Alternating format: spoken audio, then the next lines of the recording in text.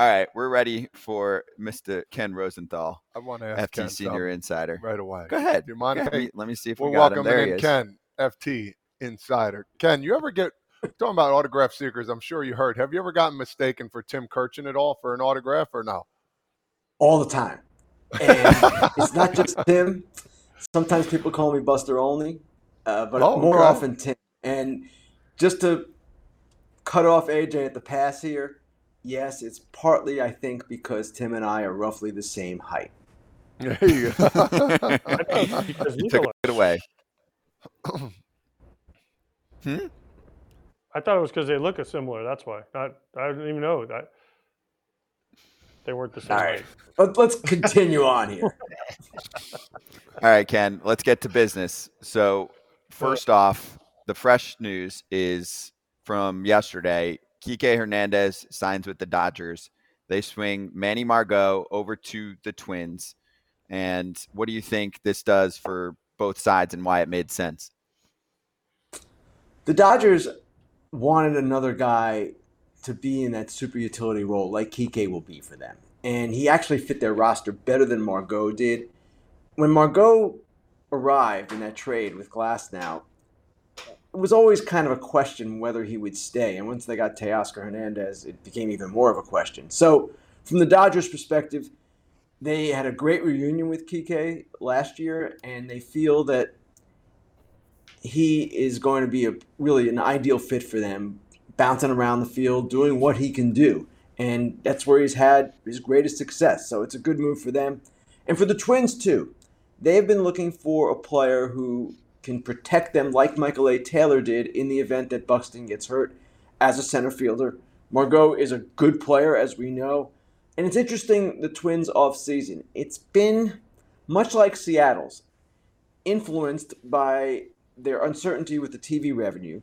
And they've had to do some things to kind of compensate for that. Trade Jorge Polanco, which was probably going to happen anyway with Eduardo Julian. But they have kind of had a sneaky good offseason in their own way. Nothing flashy. They've added to the bullpen a little bit. They get Margot now.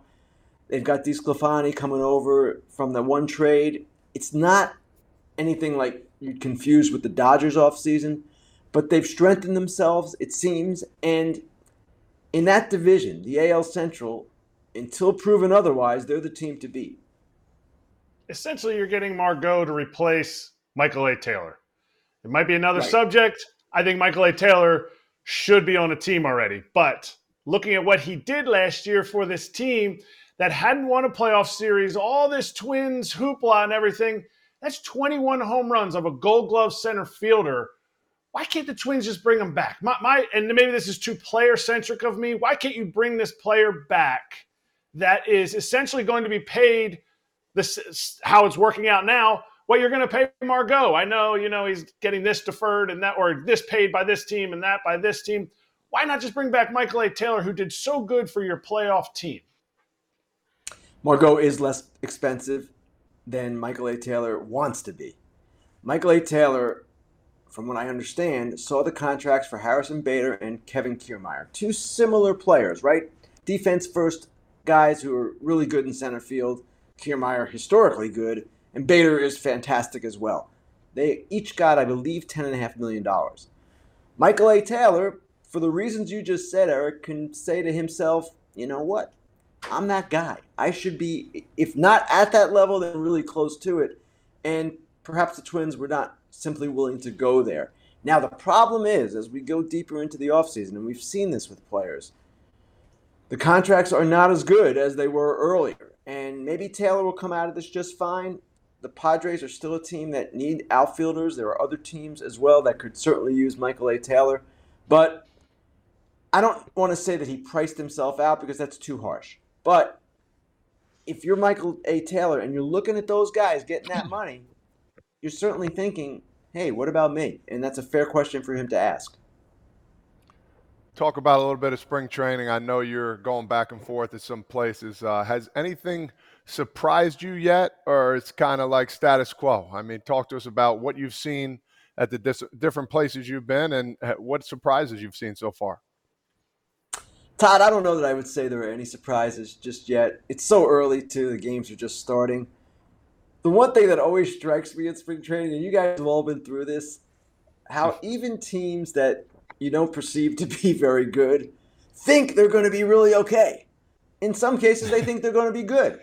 And I don't want to pick on AJ's former team, but in White Sox camp, the day I was there talking to some people, I got a very good vibe there from the players and manager Pedro Grifol. People are pretty excited. They think they've done some good things, kind of improving the bottom of their roster or their depth. And yet you look at the White Sox and you think, whoa, wait a second. It's the White Sox. They're not a team that you see as a contender. And when I walked out of camp, I kind of had to check myself and say, whoa, just remember who they are. It's not always going to be this happy for them. And who knows? Maybe they're the surprise team this year. Maybe it comes around for them and some good things happen. And who knows? Maybe they even keep Dylan Cease if they contend. But I don't see it that way. But it just always strikes me, guys, how at this time of year, and it's the beauty of the game, that everyone thinks they have a chance. Spring optimism, such a beautiful thing. So you were also at Cubs camp, and we have a couple topics from Cubs camp. I thought the Council story that you wrote in The Athletic is fascinating. We can get to that. But first off, since we haven't had you on since the Cody Bellinger deal, and I know people can tune into Fair Territory for your thoughts, but for some back and forth action on this topic. So some people are like, Boris lost. You know, he held these teams for so long, and he usually gets the long-term deal that he wants. And if you look at the projections from many people that usually get it somewhat in the right ballpark, they were way off for the guaranteed total money. So do you think this is just purely about the cheapness of teams mostly kind of chopping revenue this year, or chopping payroll, I should say? Or do you genuinely believe that there were trust issues based on how Cody Bellinger's been such a different player over the past few years, and trusting that he would, not revert back to what he was a couple of years ago? Scott, all of the above. And certainly the market was different this year because of the teams with the local television questions, because the Mets and the Padres weren't as active. Even the Yankees, once they got Juan Soto, they weren't a team that went crazy in free agency. They signed Stroman, of course, but they were perhaps less active than they might have been if they had not acquired Juan Soto. So you had those market forces at work. You also did have, as you said, the questions about Cody Bellinger. The average exit velocity last year was in the 22nd percentile, which means despite his great surface numbers, he had an average exit velocity that was better than only 1 out of 5 major league players. That, for whatever reason, well, there's a good reason, it alarmed teams. And I don't know what it means going forward. I don't know that Cody Bellinger should be penalized for that. We'll see this year, right? But that was a factor too. And then probably his expectations were a factor, and his agent's expectations. Scott Boras, you hear all these things about how Boras wants this and that. He always says he never asked for a specific number, but the teams certainly are under the impression that he wanted a long-term, big money deal for Bellinger. He didn't get it. But even though he didn't get it, because of the one-year opt-out, Cody Bellinger can go on the market next year at 29 and perhaps still get the monster deal. We've seen this before with Boras clients. Most recently, Correa. Correa got the 3-year, $105 million deal with the Twins, opted out after year one, then signed the 6-year, $200 million deal with the Twins. And it would have been over $300 if the medicals hadn't been such an issue for the Giants and Mets. So it's not over for Cody Bellinger by any stretch, but the way these deals are measured by agents, by the industry, by everyone, is by the guarantee, the total guarantee. Bellinger's total guarantee is below where we thought it would be, where most people thought it would be. He has the ability to make that up, but he has to prove himself again, and maybe that wasn't the ideal circumstance. So we'll see. But, Scott, there was not one reason here. There were a lot of reasons why it turned out the way it did. Tim, I'm disappointed in your lack of respect and admiration for the White Sox. So, but it's okay, Tim. I Not get a lack of respect. It's just reality. All right, so we're gonna go to the other side of town, the north side. Craig Counsell, you wrote an article about him challenging the front office. Was the Cody Bellinger the first step to him challenging this front office and saying, "Hey, we're going to make some changes and try to go ahead and win"?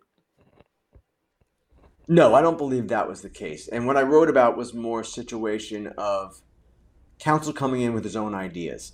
And remember, for 10 years they had Joe Madden and then they had David Ross, who had played under Madden and was essentially an internal hire.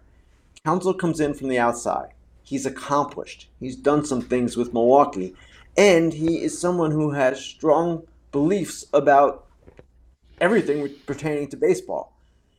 The Cubs, when they hired him, Jed Hoyer said this in my article, they wanted this. They wanted someone to come in and challenge them, and they view it as a positive. And it makes for an interesting dynamic. It also is interesting the Council's making $8 million a year. Jed Hoyer probably isn't making that much. And that changes things too. But as Hoyer told me in the story, what he did in his mind was the best thing for the organization. He couldn't worry about Council being signed for longer or Council making more money. But the bottom line is, in an organization, my belief is you always want people who challenge you, who come up with different things, who aren't simply yes men. And that's why the Cubs hired Council. They didn't want a yes man. They wanted someone who was going to be giving them fresh thoughts on different aspects of the organization. Did the GM or president of baseball operations hire him, or did the owner hire him so that he didn't have to pay quite as much money to free agents because, hey, look at what he's won with. We don't need to get the big-time free agents. I don't know that that was their approach. That was going to be their approach probably whether they hired Craig Counsell or not. They've been, for a team in the market of their size, a little bit more budget-minded than maybe you would expect. There's no question about that. But they did just lay out the money for Bellinger. They're not done necessarily yet. And when I say not done, meaning not just at this point, but going to the deadline, they could add as well. It was the president of baseball operations hire. And it was because, let's face it, Craig Counsell has tortured the Cubs in recent years. But that said, the owner had to sign off on it. I don't know, Eric, that they said, let's pay the manager so we don't have to pay players. I don't know that it was that linear, A to B. But Counsell has done a great job of getting the most out of teams with lower payrolls. The Cubs saw that, and they want that kind of efficiency for themselves. Ken, I loved the article. Sincerely, I thought the honesty from and the candidness from Jed Hoyer and from Craig Counsell was really cool. You still got me? You okay? I got you. I'm here. Okay, just making sure.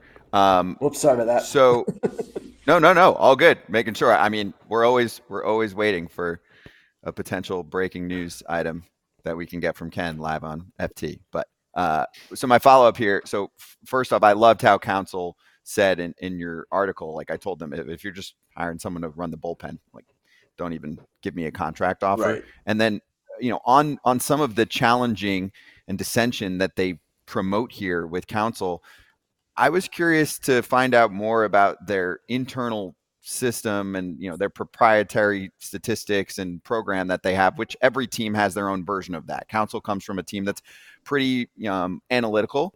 So I thought the Cubs were that way too. Am I off on that front? Like I didn't know Jed Hoyer was a little more old school, and that you said the stat system they had some kind of more traditional stats that maybe other systems that other teams don't have. No, they have an advanced system. What Counsell was talking about in the article is that he saw, for whatever reason, on their player pages, they had some old school stats. And he basically said, why are we doing this? These are not predictive stats. These are not stats that we're going to have use for.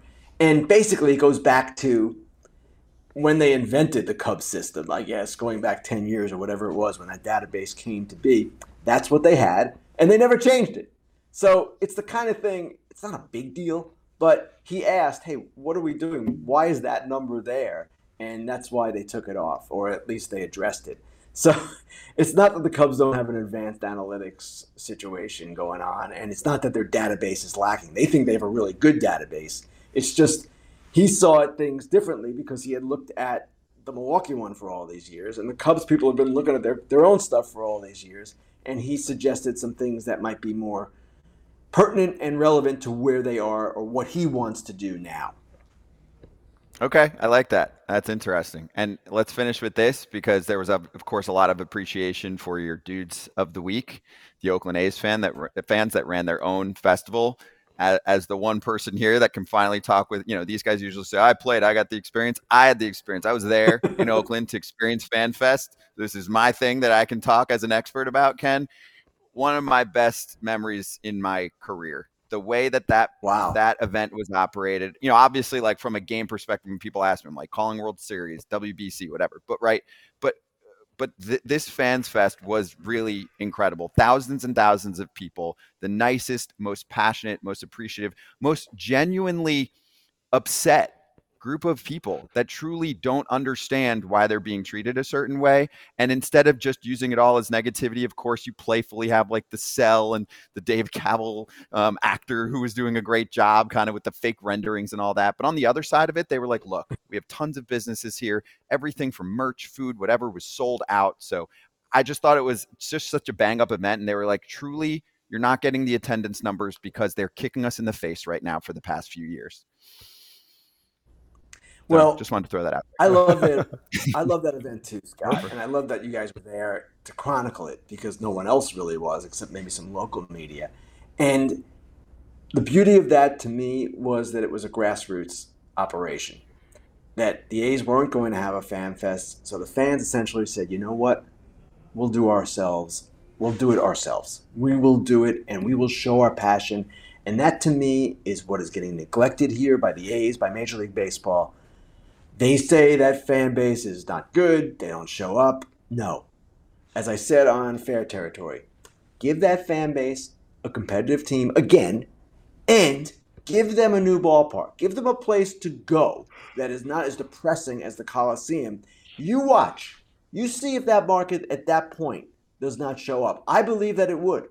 And I believe that a team in the Bay Area under those circumstances, new ballpark, competitive roster, will be a lot more viable and important for Major League Baseball and lucrative for Major League Baseball than a team in Las Vegas. We're not going to see it that way. MLB certainly is not going down that path, and maybe the Vegas thing blows up in some fashion. I don't know that it will. But at the same time, the statement that was made by the Oakland fans was a very powerful and positive statement. And it was basically, we're here. We haven't gone anywhere.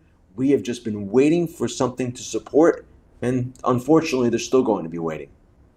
And they're going to dominate opening day headlines when they have that game and there's 30, 40,000 people outside of the ballpark having the biggest tailgate party, right? It's going to be like the Florida-Georgia tailgate that AJ loves. So look out for that as well. I'm telling you, they're all planning it. A whole season of it would be great. A whole season of protest, honestly, because that's what the A's deserve, and that's what they have created.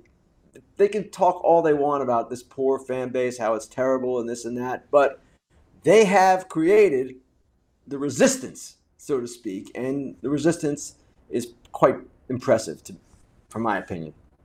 And they're not following the team to Vegas. I asked a million people too. They're like, No, we'll move on. We got the Oakland Ballers. We'll root for other teams. They're like, we're not going to root for that guy anymore. So our sport will miss some of the most unique, passionate fans if this all goes through. So anyway, felt like it was worth reporting from the scene and letting you know how special it was, because truly it's one of the best memories I've ever had in my career. So Ken, great to catch up with you as always. Yeah, thank you. And we'll talk to you, I think, later this week.